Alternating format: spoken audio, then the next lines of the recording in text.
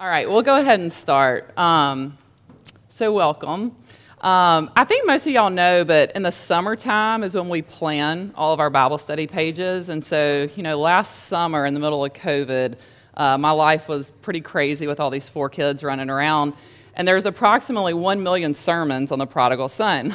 So I was talking to my neighbor and I was like, I'm just trying to find a sermon on the prodigal son. And she was like, have you ever listened to Dr. Young's sermon, There Was a Man?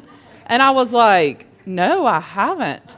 And so I started listening to that sermon, and I really will never forget it. It was a moment in my life where all I could think about was myself and how hard life was in the moment. And as I listened to that sermon, my present little sufferings, if you can even call it that, seemed to grow really dim in light of this man that Dr. Young introduced us to. So I love his take on the sermon. If you did not listen to that, please listen to it. You'll learn a lot more there than you will here today. And we're going to talk about that at the end. But before we jump into the parables, I do want to start by reading those first 2 verses because it's really the setup for what Jesus is doing for us today. So let's look at Luke 15, 1 and 2. Now the tax collectors and sinners were all drawing near to hear him. And the Pharisees and the scribes grumbled, saying, this man receives sinners and eats with them. So Jesus has been very vocal about the Pharisees and their hypocritical nature, right? He's been pretty intense lately. The Pharisees think they're righteous, they're moral, they're holy, they do everything right. Yet we know that their heart is far from God. When Jesus speaks, he is exposing the Pharisees, and they do not like it. So let's talk about being exposed for a second. Does that come natural to us to be exposed? We see back in the garden when Adam and Eve sinned, what happened to them? They were naked, they were ashamed, they were exposed, and they hid. So I think it's very easy for us when we are exposed to want to hide. We'll come back to that in just a second. So in this passage, the Pharisees are grumbling about the kinds of people that Jesus is spending his time with. The Pharisees think that the tax collectors and sinners do not deserve to be in company with Jesus. God's grace and forgiveness should not be extended to such low life, right? But this is why we love the tax collectors and sinners, right? They're exposed, they're dirty, they can't hide their sin anymore. And what are they doing? They're drawing near to Jesus. We know people like this in our life, don't we? Those people that are raw and honest and real. They see their need for Jesus, and it's just super refreshing. Remember, Jesus told us back in Luke 5:32, he did not come to call the righteous, but sinners to repentance. And remember, a sinner is someone who admits their need for Jesus, someone who is humble and knows that they cannot enter the kingdom of God on their own merit, someone who glories not in their own righteousness, but the righteousness of Christ.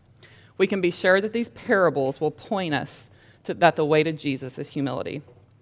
Alistair Begg says this, I love this quote, the Bible calls us to be as honest about ourselves as the Bible is honest about ourselves. But the problem for many of us is that we are dishonest about ourselves. Therefore, we do not like the honesty of the Bible. Before we jump in, let's ask the Holy Spirit to help expose us and be honest with ourselves and see the honesty of the Bible. Lord, we're so thankful for your word. The world around us screams so many other messages than what your word tells us. Today is such a beautiful picture of your great redeeming love that we don't deserve. But God, before we get to that point, would you show us how much we need you? If there is something in our heart that we are just not wanting to face and focus on, will you please show us that sin? Would you help us to confess it? Give us the gift of repentance so that we could draw near to you. Thank you for your great love. In Jesus' name I pray, amen. All right, so today I'm going to focus on 3 short points. The first one is that we are more like the prodigal son than we see. So we see in Luke 15 that there are 3 parables about lost things. So let's talk about being lost for a second. When we are young, being lost from our parents is about the worst thing that can happen, right? A lot of us have memories of like Disney World, Six Flags, where either you got lost or your sibling got lost, and it was terrifying. But think about when you feel lost when you get older. Back to that hiding. We don't like to face it, do we? We try to hide this. When we feel lost, we try to cover up this lostness with maybe distracting ourselves.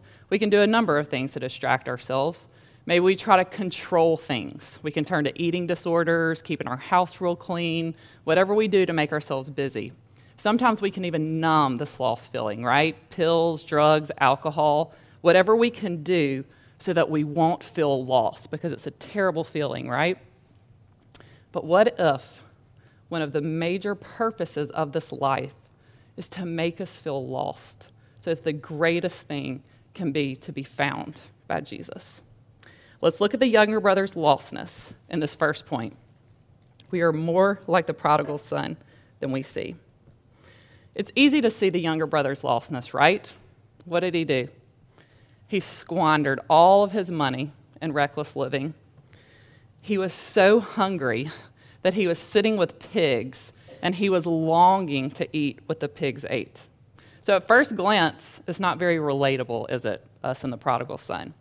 We have homes, large homes, we have lots of money, and we certainly aren't hungry.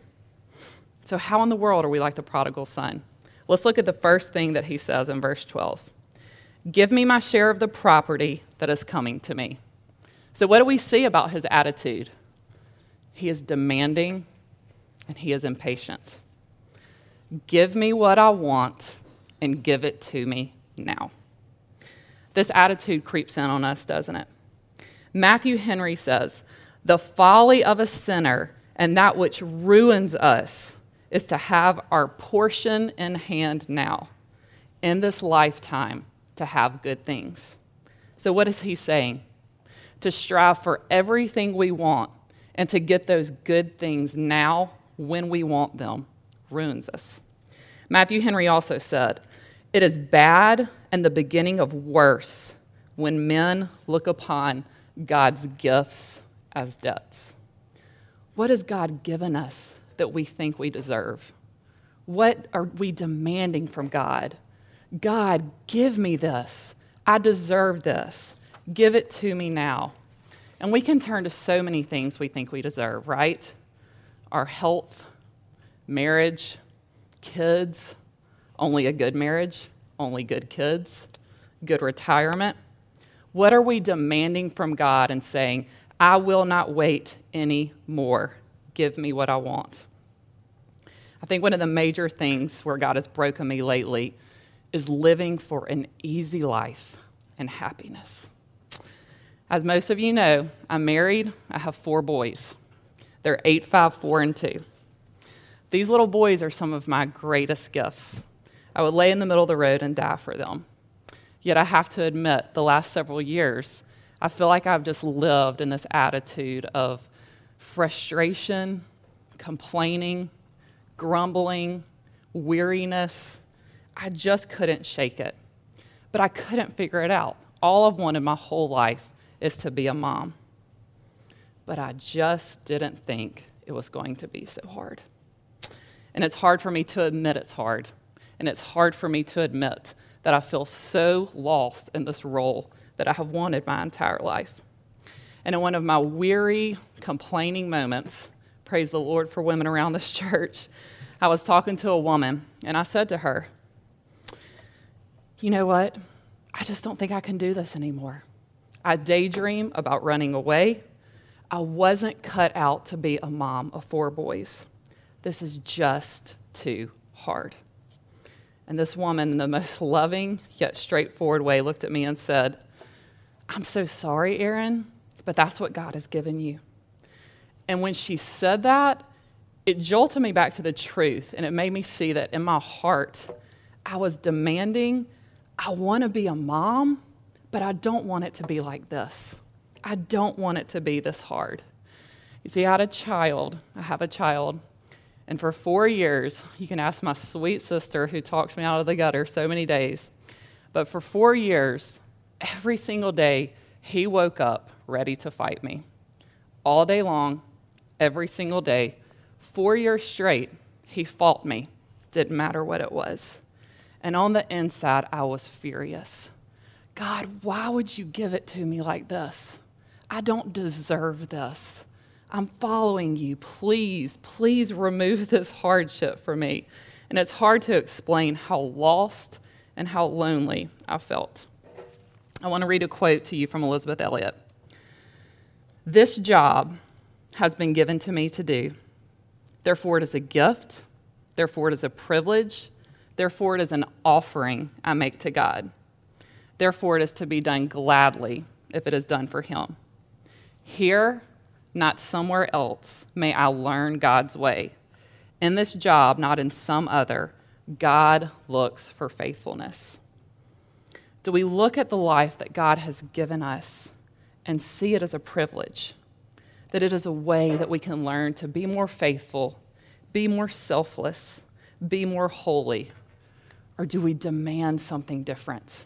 Do we bolt and run away because this is not the life that I want? We've got to move on to our second point, but that second point is about the older brother. We are very susceptible to have the heart of the elder brother, aren't we? The first thing we see about the older brother in verse 25, he was in the field, right where he should be, doing his duty. Now, there's nothing wrong with being in the field doing your duty, but when we look deeper at his motivation, it's very simple. So let's look around the room. We are the people that come to Bible study. We go to church. We teach Sunday school. We serve in the youth group. We lead MITs. We take people meals when they're hurting. We are doing our duty as a Christian. We are the hard workers. But I think what we have to ask ourselves is, does this duty make us angry, bitter, judgmental, covetous? That's what it did to the elder brother, and we can be sure that his heart was far from God. Let's go back to that Alistair Begg quote. Many of us are dishonest about ourselves. Therefore, we do not like the honesty of the Bible. So let's just take a moment to be honest. Are we more angry than we are joyful? And really think about it. And I know a lot of us in this room are struggling. There are hard things in our life. There's a lot of grief. I'm not asking, are we happy? Can we find joy and in the hope of heaven, joy in Christ, even in the midst of our pain and suffering? That 4 years I was talking about earlier, I had a really hard time doing that. I saw anger in myself and covetous like I'd never seen before. Look at her life. Her kids are so sweet. Yet everywhere I go, my kid throws the most massive fit. People are looking at me, judging me, pitying me, and I was furious. I was so angry. There was nothing I could do to this child. I couldn't discipline him more. I couldn't divert him. I couldn't spend alone time with him. Nothing would change him. But God was breaking me because I needed it, and I still do. This child's discipline was about me. It wasn't about him. I wanted my life to be easier, and I wanted everybody to think I was doing such a great job as a mom. And this is what we see in the older brother, right? His obedience was about him. It had absolutely nothing to do with the Father's great love.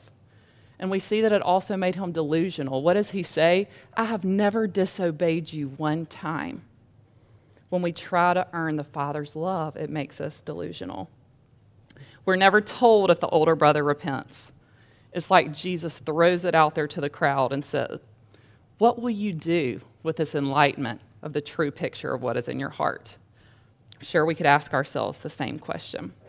We've got to move to that third most glorious point. The Father's great love should change us. This man, as Dr. Young told us, this man, this father, is the hero of the story. Without the Father, there is no hope. But there is a Father, and he has the greatest redeeming love we have ever seen. He is the hero because he goes and he finds and he gets lost things. His great love is shown to us because he celebrates and he throws a feast over his children. The first thing we see the father do is give his younger son his inheritance. Why would the father do this? Surely this father knew his boy, right?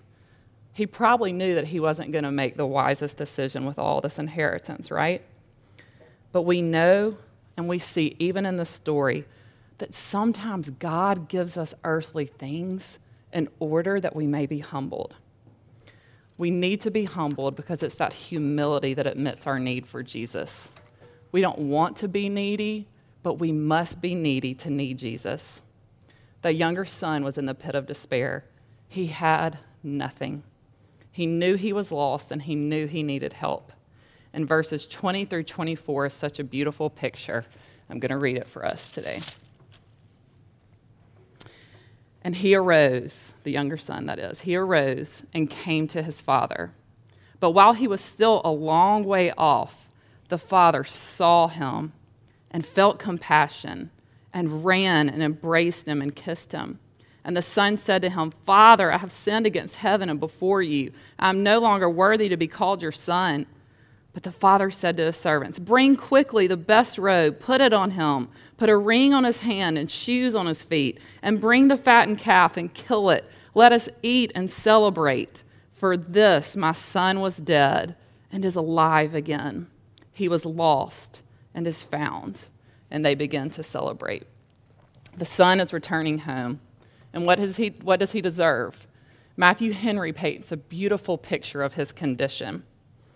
The son is guilty, he's dirty, he's hungry, and he actually deserves to be beaten for what he has done. Yet before the son can even say anything, what does the father do? While he is still a long way off, the father sees him.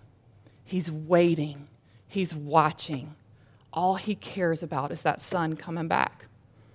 And then what does he do next? He feels compassion. He feels compassion before the son says anything, which shows us the Father's great love has absolutely nothing to do with us. His grace is a free gift that he loves to give us, and he abundantly lavishes on us. Then the Father gets up and runs. He doesn't care about being honorable. He doesn't care about the disgrace of hiking up that robe and running. And he runs and gets that son as fast as he can. And he embraces and he kisses this dirty, stinky, helpless, needy son whom he loved more than the son could even understand at this point. And the son barely gets his confession out before the father is lavishing him with robes, a ring, shoes, covering his shame with the righteousness of Christ and seeing only his child that he loves. He doesn't stop there, but he throws a huge celebration, a feast. I don't know about you, but I have a hard time believing this a lot of days. Why would the Father rejoice over me? A sinner, a repeat offender, somebody that has nothing to offer. I feel like I should be so much further down the road in my sanctification and my self-denial and love for others. Maybe the point is that if I was further down the road, I wouldn't feel that I need Jesus as much as I do. But the truth is, God comes and gets us. That Father loves us more than we can ever understand. I feel like I can't leave today with completely throwing that child under the bus that I talked about. That child is slowly turning into the sweetest, most generous, most repentant kid that I have. He has started saying to me all the time, "Mom, I'm so tired of sinning. I just want to go to heaven where I will sin no more and be with Jesus." And when he says this, I'm reminded that a perfect, obedient child is not where it begins. It begins with confession and repentance and seeing our sin. And I pray that the Father will draw him in and rescue him, because apart from that, there is no hope. I do not know the road that lies ahead for him or any of my other sons, but I do pray that God will humble them and draw them to himself, no matter the cost, no matter the pain, no matter the scars, that he will just go get them and change them. So today, if you remember anything, remind yourself that if you are a child of God, when you are like a lost sheep, he will come after you. He will pick you up. He will carry you on his shoulders. He will take you to safety, and he will rejoice over you like you were the only one. Do you know how much worth you have in your Father's eyes? For you are like an extremely precious coin that was lost and was sought out diligently until you were found. And when we are rebellious and demanding and spend all of our money and energy on making ourselves happy, he comes and he gets us. He runs and covers us with the blood of Jesus and rejoices over us and celebrates us and gives us a great feast. The Father's great love should change everything. Let's pray. God, we are so thankful for this picture you've shown us today. It feels like it's been a long winter and a long season of sickness and isolation. Yet you've shown us that your great love covers a multitude of sin. It doesn't matter how lost we are. You come and get us, and you save us, and you show us the way. God, I pray today that this great truth will change us, that it will change your people, and that you will use us to go out and just love those around us. That you will remind us that this is such a free gift, that it will change us to live freely to give to others. We're so thankful for you. In Jesus' name I pray. Amen.